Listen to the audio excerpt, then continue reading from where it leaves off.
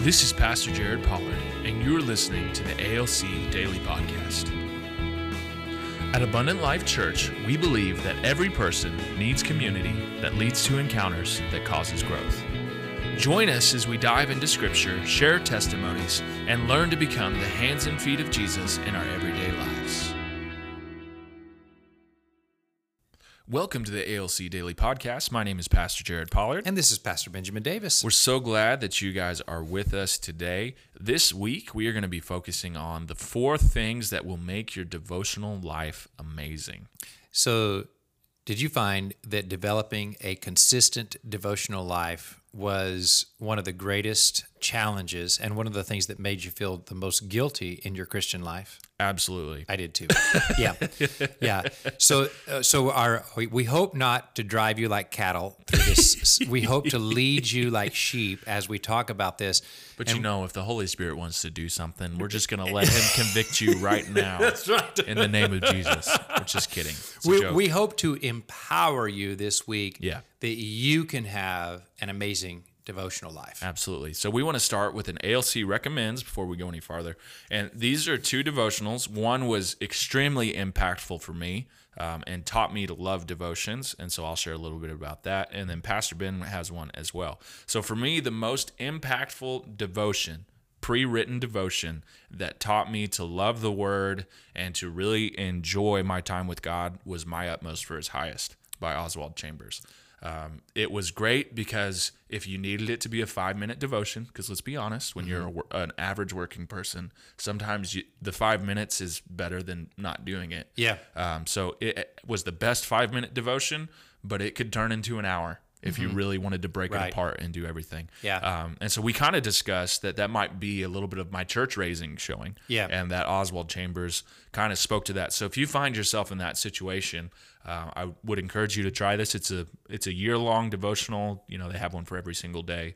And it was worth it. It taught me to love Scripture. Yeah, we kind of found that the church raised My Utmost for His Highest helps them to take their tradition and turn it into a reality in their lives, to bring substance to their tradition. Absolutely. And then the other one we would recommend is the book God Calling that has been redone in recent years and called Jesus Calling.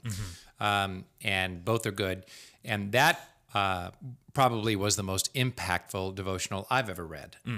And it was the game changer in my life as someone who was not church raised. Yeah. So you might try both of those, and we just wanted to recommend them. Absolutely. So today, since we're kind of talking about this up front, one of the 4 things that will make your devotional life amazing, get this, reading your Bible. Can you imagine that would be an important part? It is an important part. Yeah. So the whole point of devotions is that we are spending time with God, and we want to interact with the Holy Spirit. We want to interact with Jesus as our Savior, and we want to interact with God as our Father. And so when you look at that, if you read in John chapter 1, this has been one of my favorite passages because it kind of sounds like there's a boxer coming. They turn the lights down. They have this super low note playing on the synth. Yeah. And then this guy gets up there and makes this big announcement. In the beginning was the Word. And they get going. So I've always kind of heard it that way in my head. But it does say in John 1, verses 1 through 5, in the beginning was the Word, and the Word was with God, and the Word was God. He was in the beginning with God. All things were made through him, and without him was not anything made that was made. In him was life, and the life was the light of men. The light shines in the darkness, and the darkness has not overcome it. So, simply put, we should be spending time with the Word. I had an illustration come to me while you were talking. You want to hear it? Yeah, let's go. Have you ever found yourself where you're in a relationship with someone that you love deeply, you're committed to, but because you're busy and they're talking and they're saying very meaningful words, but because you're busy and you need to go move and shake some things, you're giving their words half your attention, and then it reduces to a quarter of your attention, And then before you know it, their words have turned into wah, wah, wah. The Charlie Brown effect. Has that ever happened to you? Unfortunately, yes. So really what we're trying to encourage is God's word is really, he's expressing his heart through his word. So we want to try to develop habits to prevent the wah, wah, wah effect. And we give some of our time that gives full attention to it, right? That's right. Full attention to the expression of his heart through his word. Yes. That's what we're going for. Yes, absolutely. And so when we do that, when we finally get to the point where we realize we better be reading our Bibles, because when it comes down to it, Pastor Larry talks about this, and he's speaking to us as pastors. He said, "You face it, the majority of your church is not reading their Bible." Yeah. Not to condemn you. Remember, we're not driving the cattle on this podcast. But if you were to introspectively think, how much time are you spending in the Word? For some people, it might not be very much time. Right. And so you have to come to the realization that if I am going to succeed in this life and I'm going to stay close to God, I have to be reading His Word. Have to. When you can get to that realization, then you can do the application. And we've talked about this a little bit of the two purposes of Scripture reading in our life. Yeah. There's the Logos, which is the general Word of God. It's what we read when it's written. It has a lot of wisdom in it. There is faith involved in it, but it's teaching us principles and characteristics of God. And that's good. We need that. But the most impactful for me personally would be the Rhema, which is the living Word of God. Yeah. That's when a passage that I've read 100 times all of a sudden jumps off the page and has immense meaning. Ben and I were talking about reading Leviticus this last year. Yeah. In the Bible reading plan. Just share that, what came alive to you. So Leviticus has never come alive to me. It's always been a chore. It's every Bible student's chore. It's like the dreaded book of the Bible. Honestly, there's a lot of people who start a Bible in a year plan and they get to Leviticus and it ends the plan. Because that's it. And if that's you, just skip it. Just move right. on, But this year it came alive. And the reason it came alive was the revelation of the specific Bible plan we were reading pointed out something I'd never seen. At the beginning of Leviticus, because of their sin, they could not come into the presence of God. Then you read the long rules of Leviticus, and they are eternally long. And if you keep reading, then you'll get to read them again in Deuteronomy. It really is, and you're getting bogged down. But at the end of Leviticus, they are now back in the presence of God, drawing near. They're right in the center of God's presence again. So then the book of Leviticus is God saying their sin is so horrendous that my presence cannot be near them. So what I'm going to do is I'm going to give them a pathway back to the presence of God. Yeah. And that pathway is multiple layers of forgiveness and new beginnings. Yeah. So part of the reason I wanted to share that is when we are separated from the Word, we get into weird stuff. Yes. We all of us, we get into weird stuff. And we go in strange directions. And sometimes the things that we're doing are not inherently bad, right? But they are things that we should not be doing. Yeah.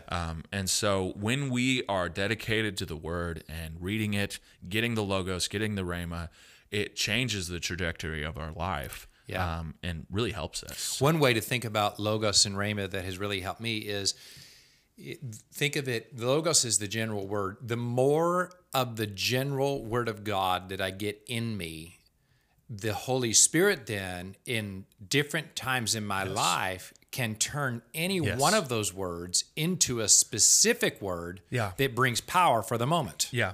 What's a scripture maybe that you read that was a general word of God first that then became a rhema for you? Yeah. So then for me, I was quoting it this morning, 2 Corinthians 3, 5, and 6. That's been a general word for me. It's not that we are adequate within ourselves to consider anything as coming from ourselves, but our adequacy is from God. Okay, so I'd read that because I'd read through the Bible multiple times in a year, but there came a point in my life when the Holy Spirit said, memorize that and speak it to yourself. And there was a time in my life when I was having such deep feelings of inadequacy that I had to quote it sometimes 5 times a day. Yeah.